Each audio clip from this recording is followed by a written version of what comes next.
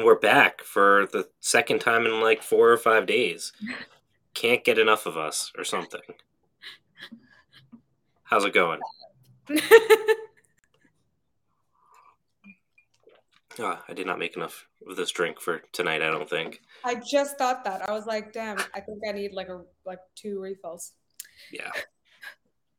So what's going on? You ready for monoculture talk? Yes, I am. I have been very Awesome. excited for this for a long time.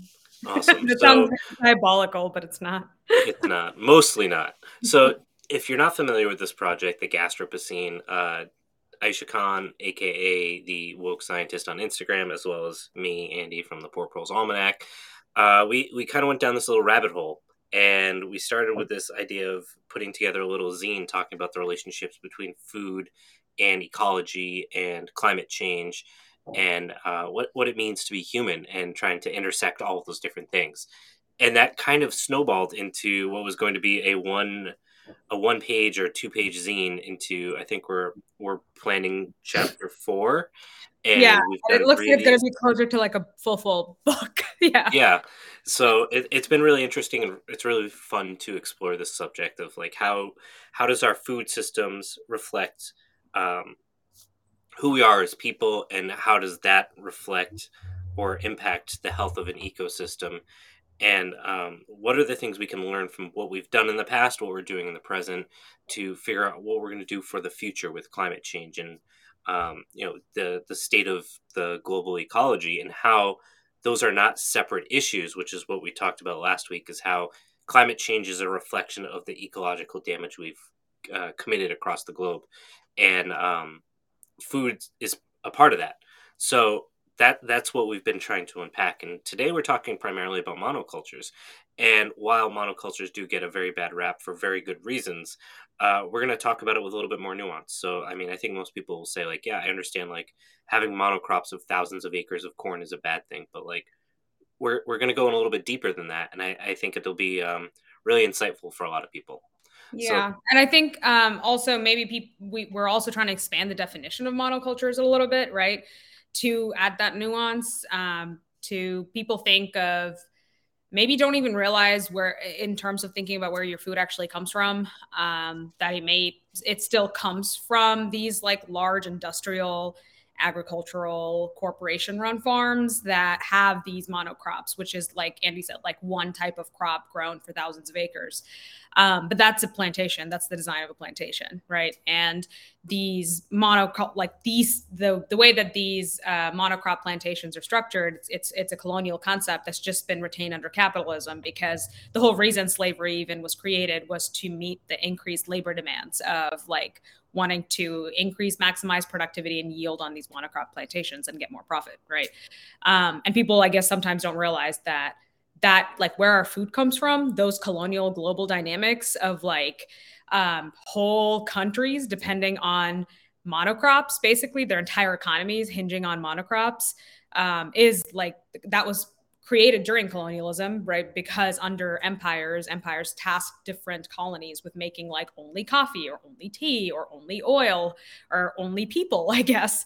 And now that's still very much the case, right? Even with like outsourced labor, like cheap labor basically being outsourced to like the global south. And we also talked about expanding the definition of monocultures to thinking about just like biodiversity as a form of just cultural diversity too, because we always think of biodiversity as just like, oh, look outside your window and you have like 4 types of plants. Wow. But it also means it's a lot deeper than that to think about cultural diversity and retaining cultural diversity, which means we have to be okay with being with people that are different than us and understanding and learning from each other without having to like stuff each other out, I guess. yeah. Yeah, and I think you brought up some really good points about like this idea of like outsourcing this model of the plantation, right, where there's these monocultures, and this has been done in a number of different ways historically.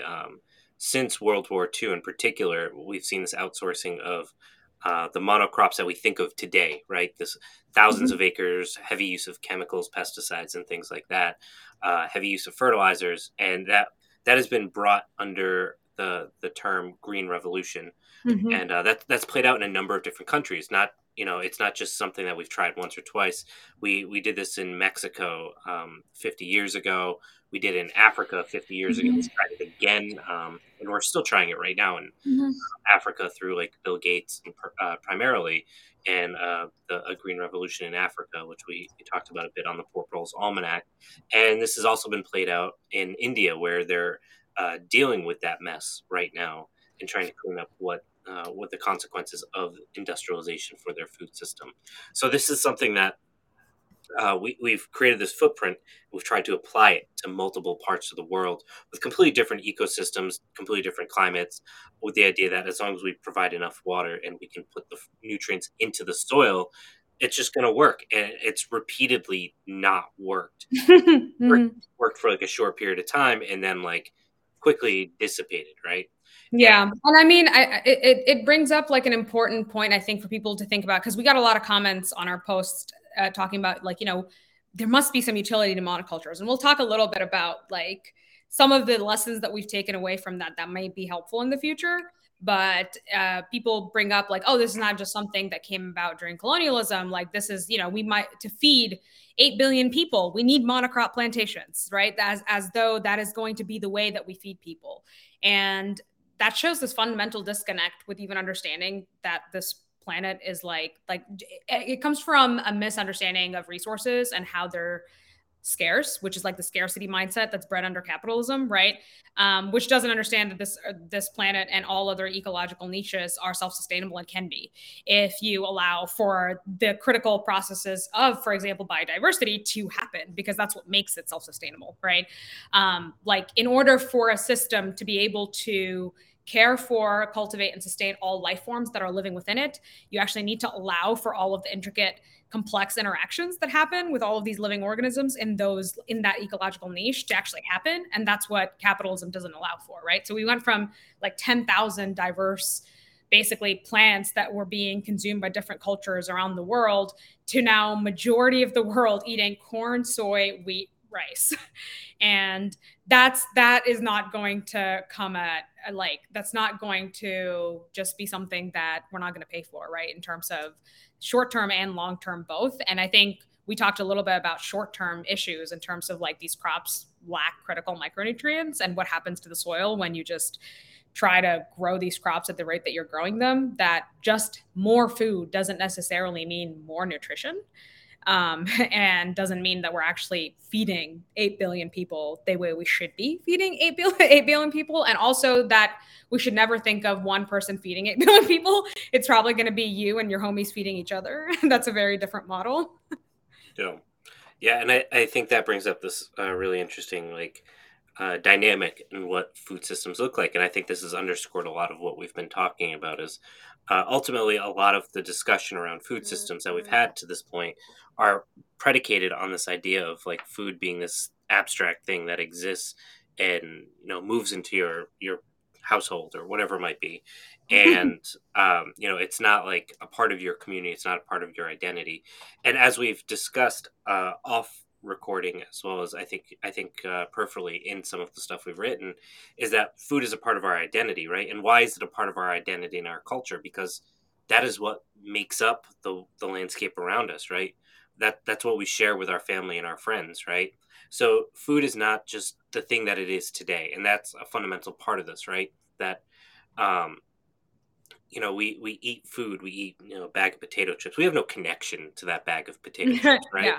And even like culturally speaking, like I'm Italian, um, like my even though my parents are from Italy, my connection to the food of Italy is very different than theirs when they lived there. And my dad could look out the window and say like that, that's where the food came from. And Yeah. like, let me tell you about this history of the food. It's not just like growing it; it's the history and the Yeah. connection and its And I mean, place in a landscape. yeah, and I mean, we talked a little bit about it last time in the context of green capitalism and greenwashed like products, right? So products that are claiming to be eco-friendly, cruelty-free, like vegan corporations, for example, that literally their entire marketing scheme is that they are more ethical, right? And that's why it's so important to parse that a little and look at it a little bit closer, because you don't actually know where that food comes from. You don't know who's growing the ingredients that are required to make Impossible burgers, and essentially the human and like animal plant toll in terms of the ecosystems that it's destroying, right? Because the ingredients for those products are also produced on these monocrop plantations. Like that's exactly where they come from, right? And I think the only thing it shows is this disconnect, that capitalism has forcefully disconnected us from our land and separated us from everything that we care about, like people and our food, to where we actually don't have a relationship with the food. And we think that, I think I mentioned that it's just ridiculous to even think of switching diets overnight. Like even that concept of just like, oh, I'm just going to go to the store and just like buy like a whole other thing and just like, cook whole other meals, because I have no culture, I have no traditions, food means nothing to me. I can just switch my diets overnight, right? And that's such a capitalist colonial concept. And at the same time, it also shows that in a world where we're trying to build relationships like with our food and beyond capitalism and beyond a transactional society, that the way we would do that is we would actually have to grow our own stuff in community and rely on each other, and do so by building relationships with each other. And that's how communities have done food for years, for centuries outside of capitalism and colonialism. And it would be truly ridiculous for them, given that they've come up with food systems after hundreds of years of like experimentation, seeing what works for their ecological niche, right? What makes sense for their cultural traditions and values, and what genuinely sustains their ecosystem, because it has to be sustainable, right? And those traditions and those techniques and those skills get applied to food systems. And it is truly ridiculous to break that kind of intimate, like ancestral, centuries long tradition and just say, I'm just going to do something different tomorrow, right? Like it doesn't make any sense. And I think that's kind of what we wanted to delve into. Like, how do we then keep that in mind and not come up with these like reductive solutions that are really just non-solutions? Yeah, and I think part of that greenwashing is also marketing, or these organizations understanding through their marketing that they can sell that cultural piece to us, and that is part of like we're replacing cultural identity with like these with politics. It's also part of why our politics are so strained today, and everything is such a fucking shit show, like in terms of Mhm. like discussing anything political, right? Because we don't have a cultural framework that we can Yeah. like, we agree on all these things because they're a cultural norm, right? So like we can disagree on these things, but we know we're like both good people, even if we don't agree with everything. And that doesn't exist anymore because we don't have any like community. We don't have any like Mhm. accountability for each other. Like I know like cancel culture is supposed to be this Mhm. thing that's accountability, but if you don't have community, it's just people shouting at each other on the internet. Oh, Like, and I mean, you know? I think we may have talked about this a while, I think it was a live stream that we did on talking to your family and friends, with that, Yes. like about political stuff without using any jargon and just being accessible, right? And not making it about theory, just like a human being talking to your family and friends about this stuff, because we do believe that that can be done without knowing a lick of theory. And I think we just like discussed how digital capitalism and social media just desecrates all of our interactions, and what like cancel culture is really a product of people being, feeling whatever they feel behind keyboards and seeking validation online, and thinking that just because they call someone names, right? If you call someone racist or if you call someone sexist or homophobic, that it means that you're not automatically, when that's not actually what that means, because you actually have to act and show up every day and do the thing in your relationships, and like nothing is a given, right? You can't, I don't really care what you call yourself, it doesn't mean anything unless you don't show up in your day-to-day life and your relationships, right? But I think it's gotten people to feel like really really really really safe behind keyboards and think that that's like relationships, but it's not, right? And it's also at the same time severed them from real life relationships. And I think we talked about how it was very difficult, for us, because when we were like I guess when we grew up or when we learned a lot of these things, I didn't learn anything from social media about this stuff. Like that, it wasn't a time where like what we did with Facebook was post on each other's walls and ask how our summers went, right? Like, but no one shared political information on Facebook. So I never actually had that. So everything I learned right now is just from like grassroots organizing and like being in community around other people, to where if people challenged me or said something different that like even if it made me feel uncomfortable or triggered me, I know them. I've built relationships with them. They're like kind people that have shown up for me. I'm not just going to be like block, delete, cancel. I'm not just going to leap to. It's so much harder to jump to conclusions. It's so much harder to make assumptions about people Mm. when you're actually in community with them. Yeah, you can't rely on straw mans to like make your argument. And And you have to be okay with multiple different approaches coexisting. yeah, and I think to bring this back, like that also comes to our conversation around monocultures, is that like yes, there's a lot of places where they're not appropriate, but there are some that are. Um, so before we get to the some that are, do you want me to talk a little bit about the history of monocultures and monocrops, or did you want Yeah, to? yeah, Okay. yeah. So a big piece of this, and we kind of covered this the last episode, so this is going to be a really quick summation of it. That monocrops are the came from basically, if you want to really go historically back, at the scale that we think of today from the Dust Bowl, and that was because during the Dust Bowl there were obviously food shortages, and one of the basic premises of how civilizations exist and how states exist is that they control power, right? And power comes from ultimately being able to feed people. That is the core function of buying into the idea of living in a city, right, or a community, a civilization, whatever, a state. You live in this state with the understanding that like I will follow these rules as long as I can have my basic needs met. When those needs no longer exist, you don't give a shit what the state has to say, right? When you can't feed yourself, though, you don't care. And Mhm. when the Dust Bowl hit, it became very real that there is a potential for us to not be able to feed all of the citizens in the country. So after the Dust Bowl, once we got that kind of situated, it became a very big priority for the U.S. government to make sure there was always surpluses of food, even if there was no use for it. Mhm. So like even though we were meeting the demand in terms of like what they were producing every year and with major crops, it was always about how can we produce more? How can we breed them to grow more? Even though we don't need it today, we might need it in the future. If we have a bad year next year, I want to know that we have enough surplus from the previous year that we can cover that difference. And with the world wars and the developments of technologies, it became very apparent that we can turn a lot of wartime technologies into producing pesticides and fertilizers. So that became the new model for taking care of the soil in terms of making sure plants can continue to grow and provide the caloric needs of the country. Mhm. So between World War II decimating the rest of the world and our newfound discovery of how to grow food very quickly, especially with corn, because corn is C4 grass. It grows exceptionally fast.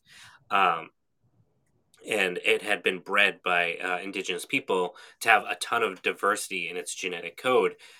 They figured out very quickly how to make it grow just like ridiculously high amounts of Yeah. calories. So With though, I'll say with though, not the radical idea and understanding of like relationships, right? Like for example, corn, what it means to indigenous communities is not, it was like literally thinking that the same colonial foundations of thinking that food or anything is a commodity, right? It yeah, can be isolated and separated from the way that it was developed, the culture that it came from, and it can be created into this product that can be then mass produced and maximized yield and like skyrocket profits. It can feed everybody. Like it was this like very reductive, isolationist sort of individualistic understanding of even food, right? Just like people are treated in a vacuum, food is treated in a vacuum because it's separated from like everything else, right? And that is yeah. basically like colonial logic. Yeah, and this played out in a number of different ways. So you had the fact that they'd created this dent corn that was incredibly good at storing, had high calorie content, grew basically anywhere as long as you threw fertilizer at it. And then they realized, like, as various bugs and viruses and parasites came up, that like they would see a crop get decimated, and they're like, okay, you know what? We're only growing 7 different strains. If one of them gets taken out, we're screwed. What's our backup plan? So what they started to do in the 60s and was even before the 60s, they started going out into indigenous communities, primarily in Mexico, where corn had originated, and started collecting a lot of these heirloom plants, land-raised plants that had evolved to very specific conditions, and brought them back into these storage facilities with the Exactly. idea like we're going to stick them here. We've got all this genetic code. No matter what happens, one of these plants will have genetic code that is resistant to whatever comes up, right?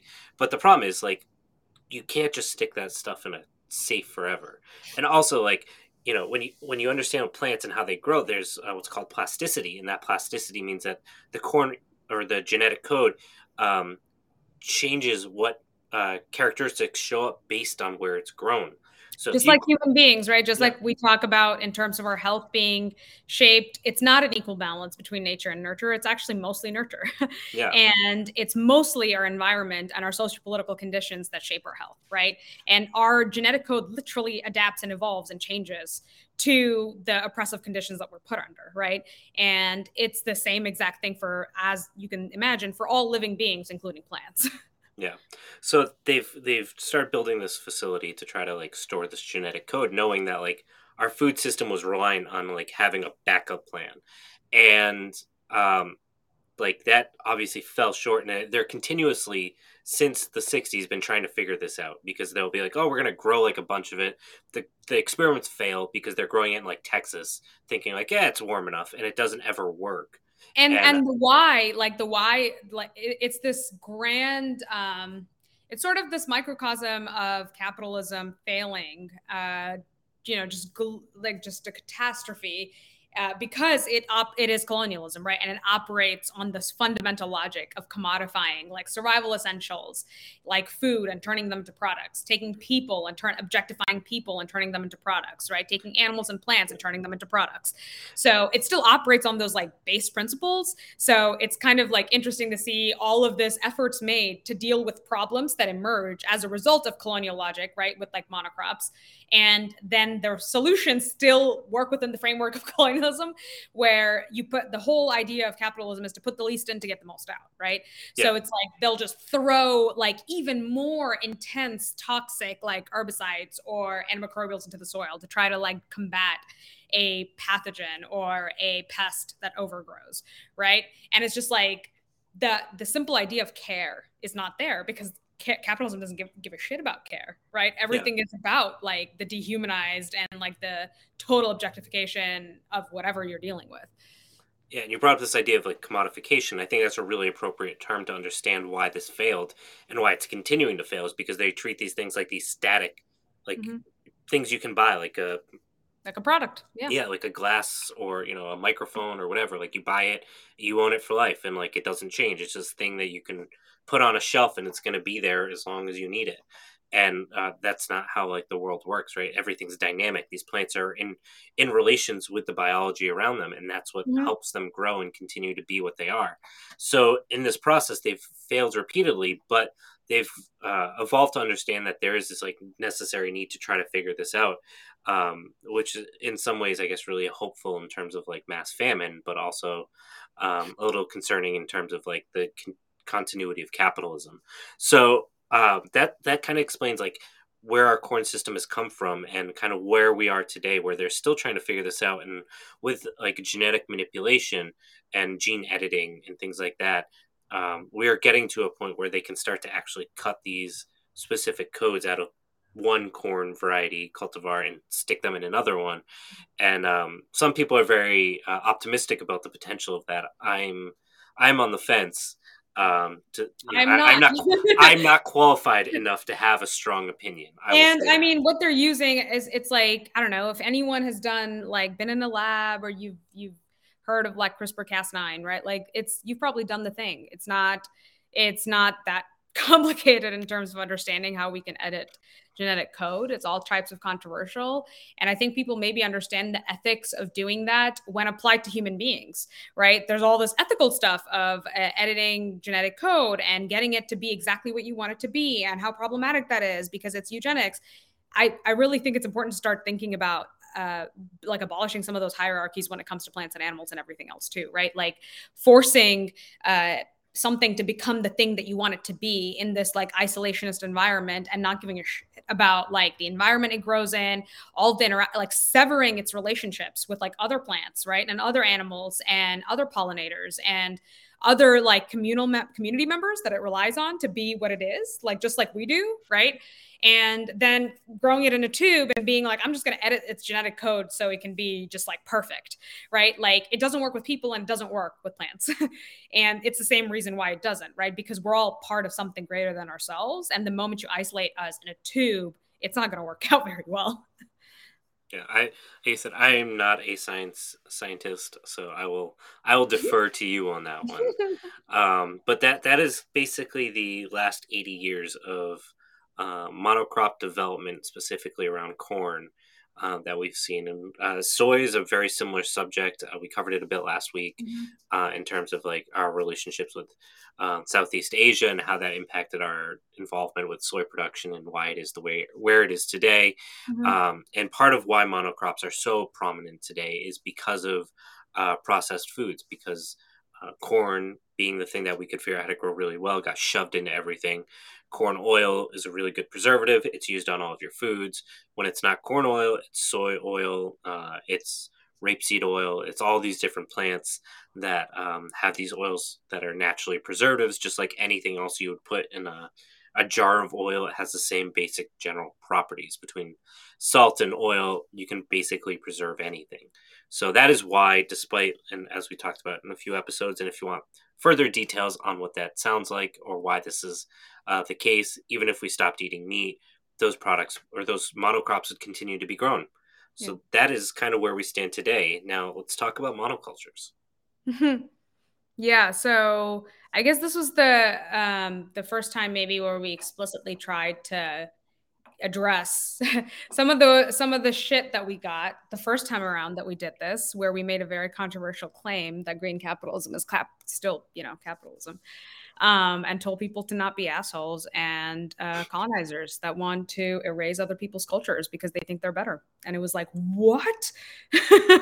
Like we got called like what, rapists and murderers for making that claim and being like, no one is above accountability and criticism. Like, anyways, so we tried to address that into a little bit more granularity, right? And one of the ways that we talked about it is by talking about how biodiversity is directly you can talk about it being an interplay of or a part of cultural diversity, right? Especially when we see ourselves as stewards of like land or oceans or like the ecological niches that we live in.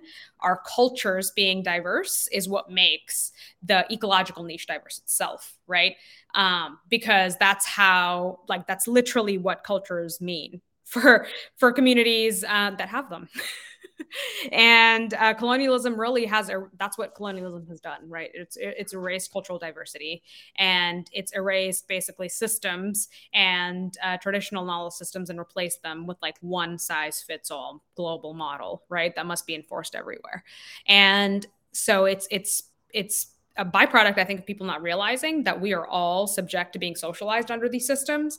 So we have to sort of be wary of it and catch ourselves, because we can't come up with solutions that are still falling back on the same logic, right? So the idea that there is a solution that's a one-size-fit-all solution, right? If the world just ate plants, then we would just stop climate change and the ecological like destruction and collapse that we're headed towards, right? That is, again, this colonial logic of, okay, if everyone just did the thing that I think is best, everything would be okay again, right? And it's like, remember the last time that happened? That did not go so well, right? Like the last time people thought they were going to save the world by, just converting people, that it did not go well. And even getting people to think critically about, it's great for you to like raise awareness about whatever your like, choices are, whatever your practices are. But it's one thing to do that in a way where you're trying to basically claim superiority and claim that other people are inferior or immoral or unethical, and therefore at best need to be converted and saved from their ignorant backward ways, right? Like if you just knew, that your recipes can be made with like soybean, like you would just, then you would, of course, willingly embrace plant-based diets, right? That kind of judgment that's passed down. And I think we talked about the like very tangible, practical implications that that has, which is like it kills biodiversity, right? And that's not the solution that we can push for. And I think something that we talked about that was maybe important for people to realize, like if we take our comment section and made that just like a real life thing, right? in real life, that actually happens all the time. And one example of that is basically looking at like South Asian politics and understanding how the talking point of meat eating being immoral and savage or whatnot has literally been used and leveraged to oppress minority communities in South Asia. And basically now there's like 20 out of 29 states that have bans on like specifically beef and cow, anything related to cow consumption, even though oddly America is like by far the largest producer of dairy products, which are these like massive corporations, right, that are financing the same political party that tells people not to eat meat, right? Which tells you a lot about how it's not about like caring about animals at all, right? Because the dairy industry is industrial agriculture, right? That's what it is. So capitalist agriculture. So at the same time, it's just a talking point that's leveraged through the lens of identity politics, right? To get people to then just breed hatred towards each other. And if they're fighting each other, they're not fighting the systems that are killing them both, right? And that's basically the point for all of this. And that's why we wanted to even talk about it, to get people to realize that we shouldn't misdirect our energy towards things that are not going to actually help. Yeah. So I think to talk about this idea of monocultures, I think one of the things that we have to be really good and thoughtful about is acknowledging the good of monocrops in terms of what they are capable of. And because I do feel like we sometimes get into these kind of straw man arguments about like, you'll hear people say like, I can produce more calories in an acre using food forest methods, blah, blah, blah. And like, okay, that is possibly, I disagree, but possibly true. But let's like unpack that a little bit. So like corn is incredibly good at growing food. It's been bred through artificial, like steroids to grow Mm-hmm. food. Like of course you're putting in more inputs. It's going to produce more per acre than anything Mm-hmm. else. Like there's no reason it shouldn't, and it is very Mm-hmm. good at that. Mm-hmm. But like let's unpack that a little bit further when we think about like, all right, we are living historically speaking in terms of the human existence on the earth in a very unique period in time. This is going to be a blip the last 100 years from Mm-hmm. 1910 to 2050, 2060, where cheap fertilizers have existed, cheap energy has existed. Like this is a blip in time that will not exist for much longer. And we Mm-hmm. are on the tail end of that. Mm-hmm. And we live like as though this is the future. Like things are going to keep going this way forever. We are going to we're going to find an alternative that's lower energy, and everything's just going to be great forever. While ignoring the ecological destruction and the climate change impacts. And like I said, that's why we talked about the idea of how does climate change relate with ecological destruction, because it is a byproduct of that ecological destruction. Yeah. And if we find a cheaper way to produce petrochemicals, that doesn't go away. But we have to understand exactly what like monocropping with like corn is. It's a very fast, efficient, effective way of providing calories for people in uh, as a trade-off with the ecological health, right? Mm-hmm. So, what does it mean to understand monocrops outside of that Mm-hmm. framework? And it does exist. You could Well, drive. I'll say, like, when we're talking about monocrops, the thing that I think is an important differentiator is the scale, right? Yeah. The scale being like that is the colonial component, right? Because the whole idea is maximum yield and productivity and profits to no end, right? To no end. If it's just like exponential growth, that's the model, right? And we're trying to think of essentially that the last 200 years, 300 years have led to significant impact where the landscape that we're dealing with food and energy and available resources does not look the same as it did 300 years ago.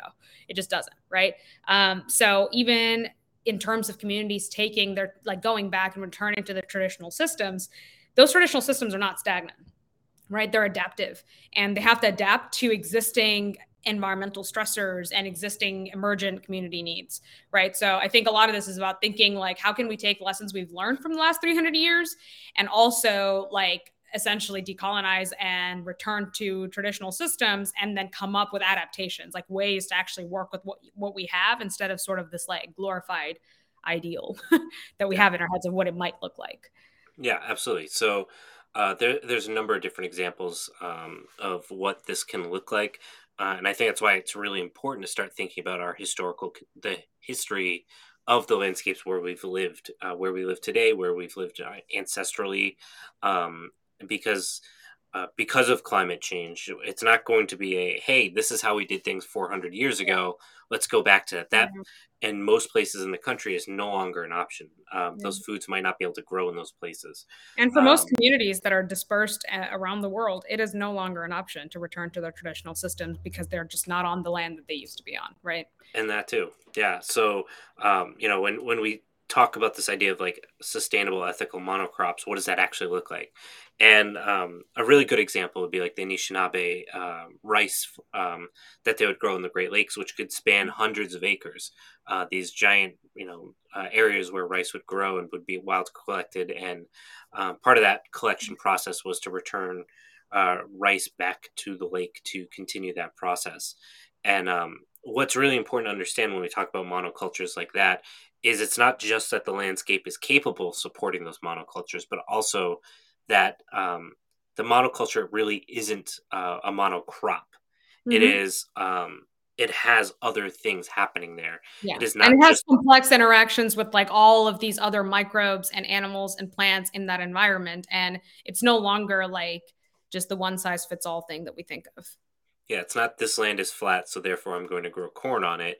It Yeah. is the very unique conditions which that plant needs, Yes. and that can be dictated by human intervention as well, Mhm. through management, stewardship, fires, blocking rivers, things like that. That humans as well as other animals have done in terms of managing a landscape, but that it is much more nuanced and complex than just simply again dumping a And not monocrop on a profit landscape. incentivized, right? And that's the Yeah, most important thing. The goal is not profit. The goal is not to deplete, like literally the reason that land was taken away by plantation owners. And like the whole idea was that, oh, good God, these indigenous folks are not doing the most that they can with their land, right? This land can be depleted even more. And it's like so much lost potential. So it's not with that kind of goal in mind, right? yeah, It's with the goal of actually sustaining your community that's living on this yeah, land. And it has to sustain it because you care about the land. yeah. And that's actually some of the reports when visiting what's now Michigan Mhm. from the colonists was saying like these indigenous people are so wasteful. They keep letting the rice fall into the lake, Yeah. and it was like, well, yeah, that's where it's growing from. That's how Yeah. this works. Yeah. And it just like spoke to like this um, very Arrogant. Yeah. commodified understanding of the relationship between the landscape and the people that were stewarding it. Yeah. And But also, while even the word that you use, intervention, I think it's really important because the other narrative sometimes that people think is going to solve ecological disaster is this, like, just like this primitivist, like, don't do anything to nature. Like, it actually ironically shows a removal from nature by talking about ourselves as though we're separate from nature and we shouldn't participate in nature. We shouldn't actively like basically it shows that people think that the only relationship that we can have with other like living beings around us is destructive, and it shows this again reductive understanding that like that's just colonialism, capitalism. We've actually done it. We've had more regenerative relationships with being a part of nature for thousands of years outside of that context, right? And that like part of our community stewarding the lands that we're on and stewarding our oceans literally means you're taking care of it, maintaining it, doing the cleanups that are necessary, doing like maintaining this intricate balance, right? And that involves tons of intervention, right? yeah, That involves us actively getting down and dirty. And I think that is in contrast, in fact, with the way that people talk about like just doing a dramatic lifestyle change, right? Just switching up your diet to eat more ethical products. that shows a removal from nature. That shows the lack of intervention in anything, because you're not actually participating in the process of making that soy or anything, right? That you're just going to a store and buying it off of. And if you can afford it, if you have access to that, if you're not in a food desert, et cetera, et cetera, et cetera. And if you don't care about it, desecrating your culture, then yeah, sure, you can go buy it, then that works for some people, right? Yeah. But it still shows that we need to be very much willing to do what it takes, and that's not going to be the pretty picture that people build in their head of us just like taking like hikes. Right? That's not us participating in nature. It's us willing to do whatever it takes to maintain our ecosystems. Yeah. And what I think is really interesting, so, I brought up this idea of like that monocrops, like specifically corn, are like, ridiculously productive, right? However, so the obvious argument is like, well, how are we going to feed people if we don't have these monocrops, right? And the answer is that there's 13% of the U.S. land mass is protected forests. Like, what is a protected forest? Like, just bring up what you're talking about. A protected forest is a forest where people are not a part of it, right? Mm-hmm. Where inherently part of being human historically has been to be involved. There's never really been quote Mm-hmm. unquote protected lands, with the Mm-hmm. exception of like the most, the mountaintops, things like that. Yeah. So, And what so we mean by protected lands today literally means like communities defending land and water against corporations destroying it, right? That's what we talk about today. But that's not historically been we've always existed in relationship with the lands that we're on. Yeah, and I'm talking when I say 13%, I mean like federalized Yes, state-owned exactly. lands, right? Exactly. So Yeah. so these lands, if you live anywhere near like a hiking trail or something and it says like no fishing, no this, no Mm-hmm. that, Mm-hmm. that's probably like state or federally protected Mm-hmm. lands. Mm-hmm. You can't do anything to it. Around here where I live, they're mostly unhealthy. You can Mm-hmm. walk through those forests and you don't see the successional process happening. You don't, if you were to look at a journal from a colonist showing up 400 years ago and like walking through the landscape, it would not look anything like what it looks today. And that is because it was more productive then. It was involved, there were people involved in interacting with that landscape and shaping that landscape to be productive, not just for humans but all of the things around it, making Yeah. the ecosystem Sustainable. healthier. Yeah. Yeah. And that's what we're missing when we're talking about 13% of the landscape not being stewarded, not being managed, not being productive for people, not having relations with people. Mm-hmm. When you hear these stories of like, the oceans were so full of codfish that you could just stick a net in and pull fish out. That you've never heard that one? No, but that sounds like it's not a very good ocean. That the reports of Cape Cod talk about how the cod the bay was so full of fish that you could literally just like stick a net and you would Oh, pull something really? out. Yeah, yeah. No, I was like, if that happened off the coast of like my village, they'd be like, something's really off. Like, we need to do some damage control here Yeah. because there's So way too many. obviously it is hyperbolic a bit, but it does speak to the fact of like how available and accessible fish Yeah, I think were. what you're talking about is abundance, right? Like, Yeah, I think abundant.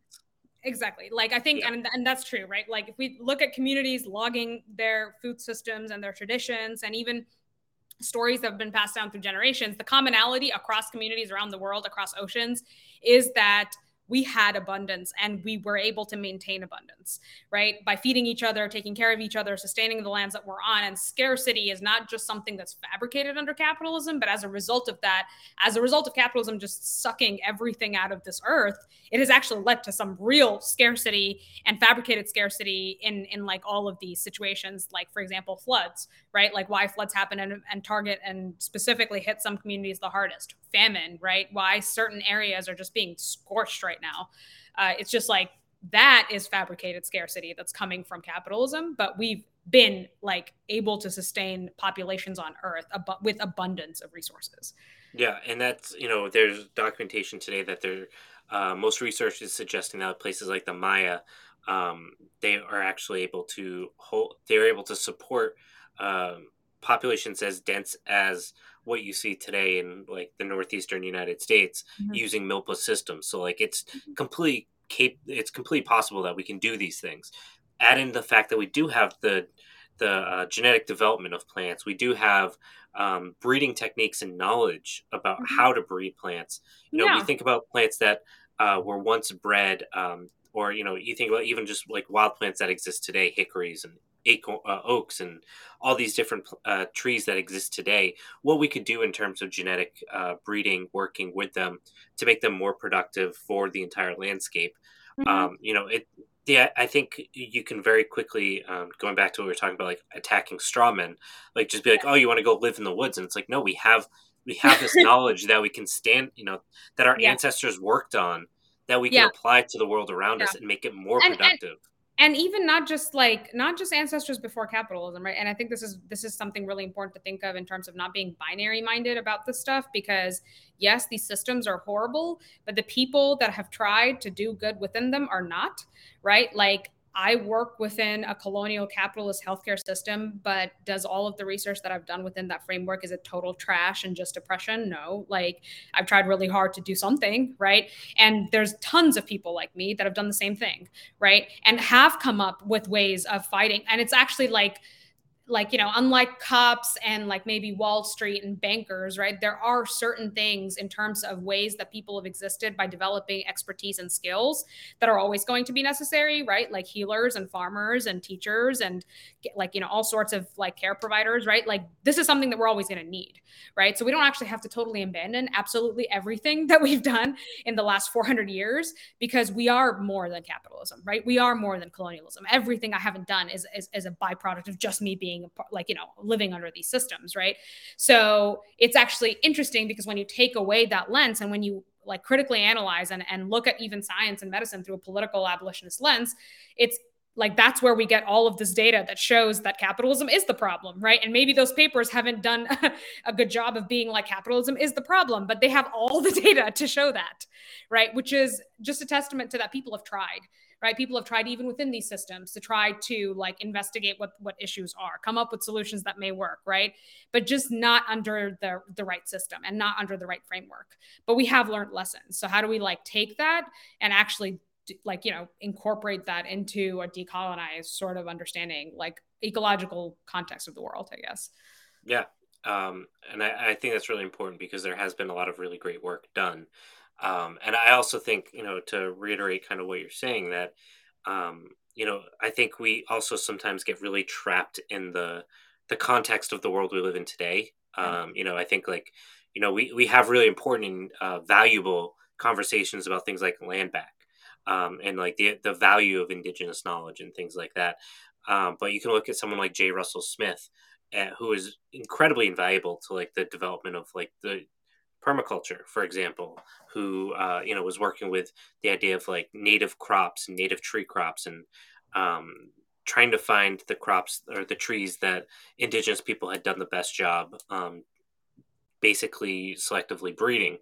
And I think in a modern lens, it would be like erasing his work to continue to keep that knowledge alive, in the vein of like colonization, when in reality, he was working within a context that was very different than the world we live in today. Mm-hmm. And can be really, it's a really complicated thing to talk about, especially on the internet, because we get so caught up in like this, like Binaries. Yeah. gotcha moments about like who Because says the right binaries of thing. good and bad, right? Like, I Yeah. know more, more, I'm right, you're wrong, and there's nothing else. And I think that's what we're hoping to even talk about all of this, like getting people to even get used to thinking about learning from systems that are different than their own, right? Learning from cultures that are different than their own, because that's what makes us resilient, right? Having a multiplicity of approaches, having a multiplicity of systems and traditions and cultures that approach and tackle this like massive problem that we're dealing with, that is very nuanced when you then zoom into our local ecology, right? And it's never going to take like this massive single solution type approach to any degree. But I think it's just really hard to reduce any of these conversations to just binaries of like good and bad. And that's often what happens when you take, I guess, social justice movements and like try to do it through the lens of marketing, right? Where people Yeah. are just like, this is all you need to do, just cut down your carbon emissions. And you're like, what? What does that even mean? Or just like post super woke shit on the internet and just be like, Yeah, well, I'm gonna say something exactly. that's totally, inaccessible to 99% of people, but be like, you guys are just not ready for that. And it's like, well, okay, you got Yeah, 100 you million followers, you know what I yeah, mean? Like, great. I saw you post that meme that was like most of the left online is just people telling each other that they're posting something that nobody else is ready for. Yes, and that is it in a nutshell. Like, unfortunately, most of Yeah, my and best I work mean, comes from being angry. yeah, and it's just incredible how just even scrolling through, if people are here, like, don't do it, but like hypothetically, if you were to scroll through our comment sections on the posts and memes that we make in like the Gastropocene series so far, even like the biggest way people have tried to shut down what we're talking about is using, for example, identity politics, right? Like just like falling back on how dare you talk about this? You must be a, like animal hater and da da da da da da da da and make assumptions and more assumptions and jump to conclusions and then it's just like digging a deeper grave for yourself. And that tells us, I guess, like it's like this manifestation of everything that's wrong with the world, but like seeing it happen in this microcosm, right? Yeah, And just tells us that like that's what people are directing their energy to, and it's sucking up and consuming so much of our energy as a collective, right? Like bickering. bickering. When how is that going to It's help bickering any? without the community piece. Like, you usually Yeah, bicker in a well, community and because you bickering spend too is much time valuable. together, but Oh, this is the absolutely. opposite.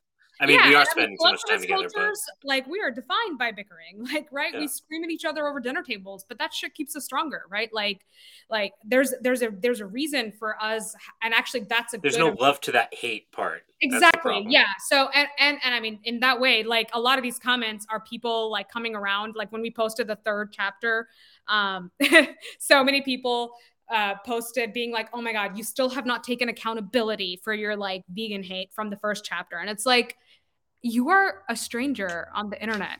Like, we do not have a relationship. You know nothing about me.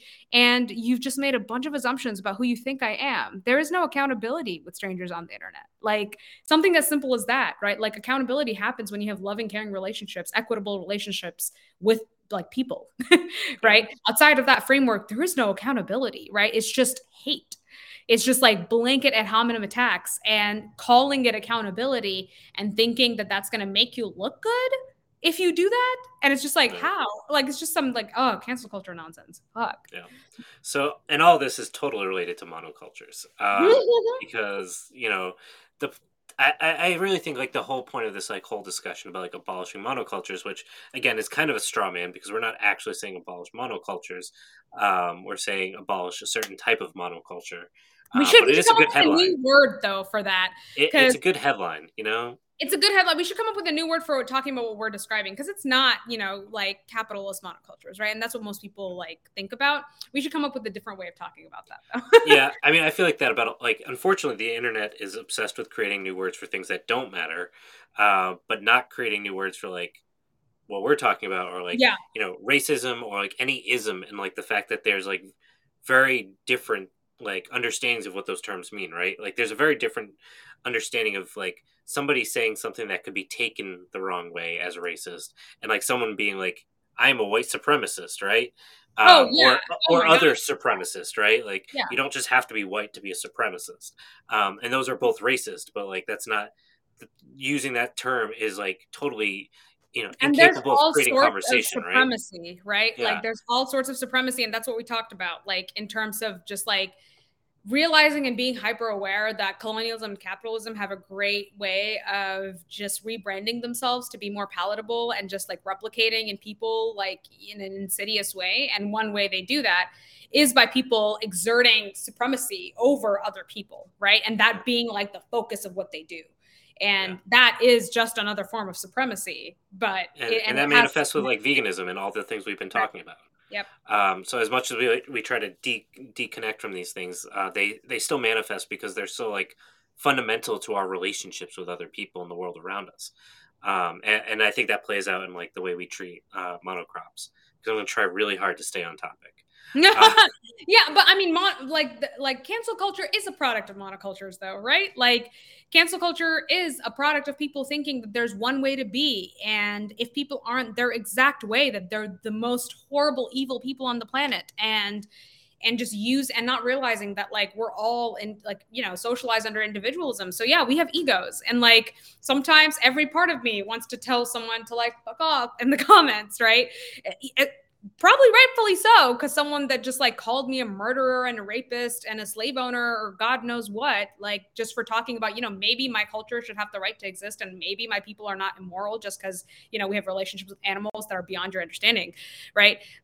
But even responding to that, I have to like ask myself, is this going to help my community? Right? It's like, no. Is me engaging with this person like clearly this person has made up their mind about me. They're not really here to learn, right? And I know that. So I just have to like back out. And sometimes it's hard to do that, right? Because my ego does tell me to fuck off, right? And then there's a part of me that's like, this is not going to do anybody any good. This is not how we're going to change the world. So just don't, Yeah. And it's like that part has to be like, we have to like nurture that voice, right? That's like, Yeah. let's do the things that are important. Yeah, and that's what this is all about, is trying to do the things that are important. And Mm-hmm. diving into the subject, like I said, of what our food systems are, what they could be, and how that relationship plays out in all facets of our lives, right?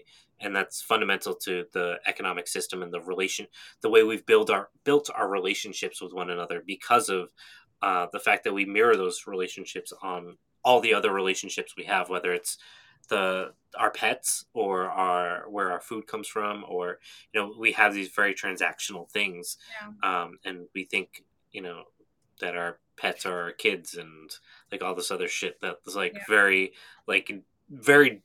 deeply buried in our relationships and our misunderstanding of how to have relations with things Yeah, around us. and an embodiment of problems with relationships between humans, right? Like because Yeah. like for example how parenting culture looks at children, right?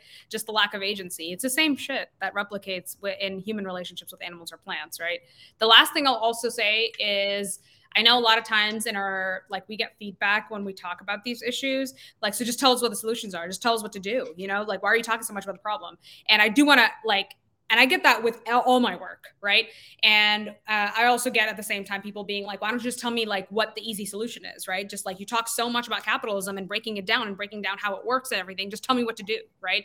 Well, that's another example of finding solutions through the same colonial framework, right? Where you just want to turn to someone that you think is an authority figure, right, for some reason, and you want them to just tell you what to do, right? And the reason that we're like spending so much time breaking down what the problem actually is because we need to actually dismantle our like understanding of these issues in terms of like how we've thought about them for so far, right? Like for so long.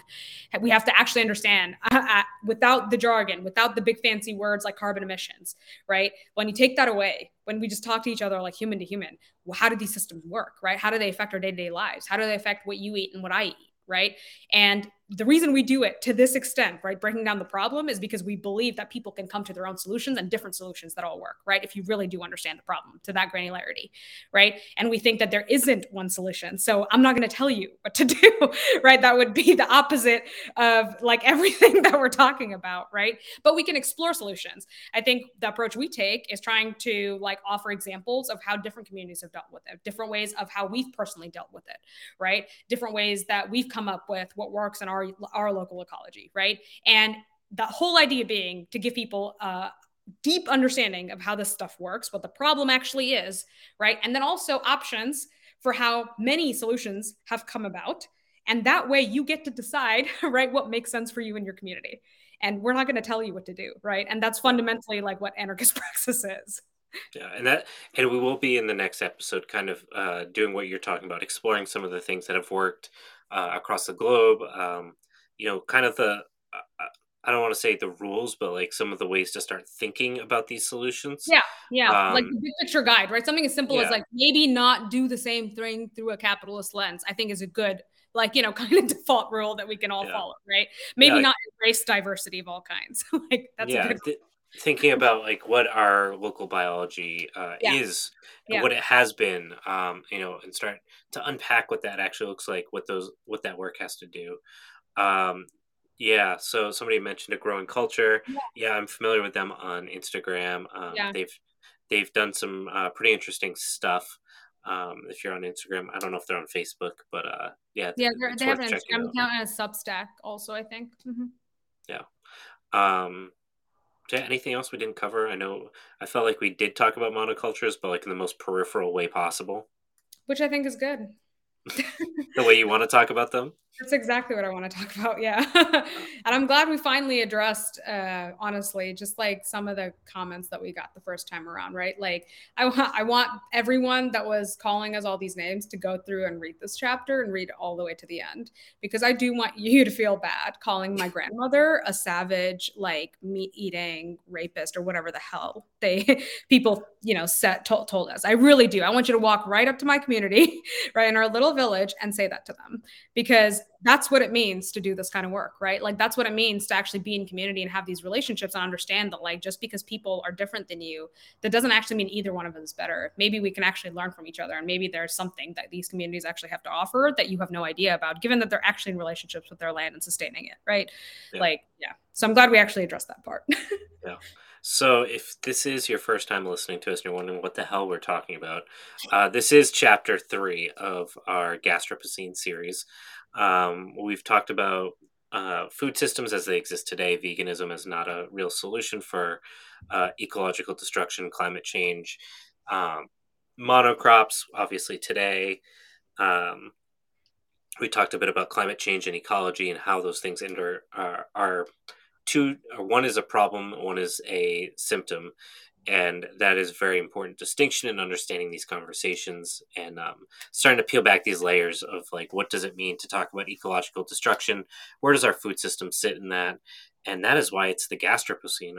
Our entire the Anthropocene is not actually the problem. It's the Mhm. way we're eating, the way we are relating with the The way we ecosystem. relate to our, yes, the way we relate to the world around us and seeing ourselves as separate from it. Yeah.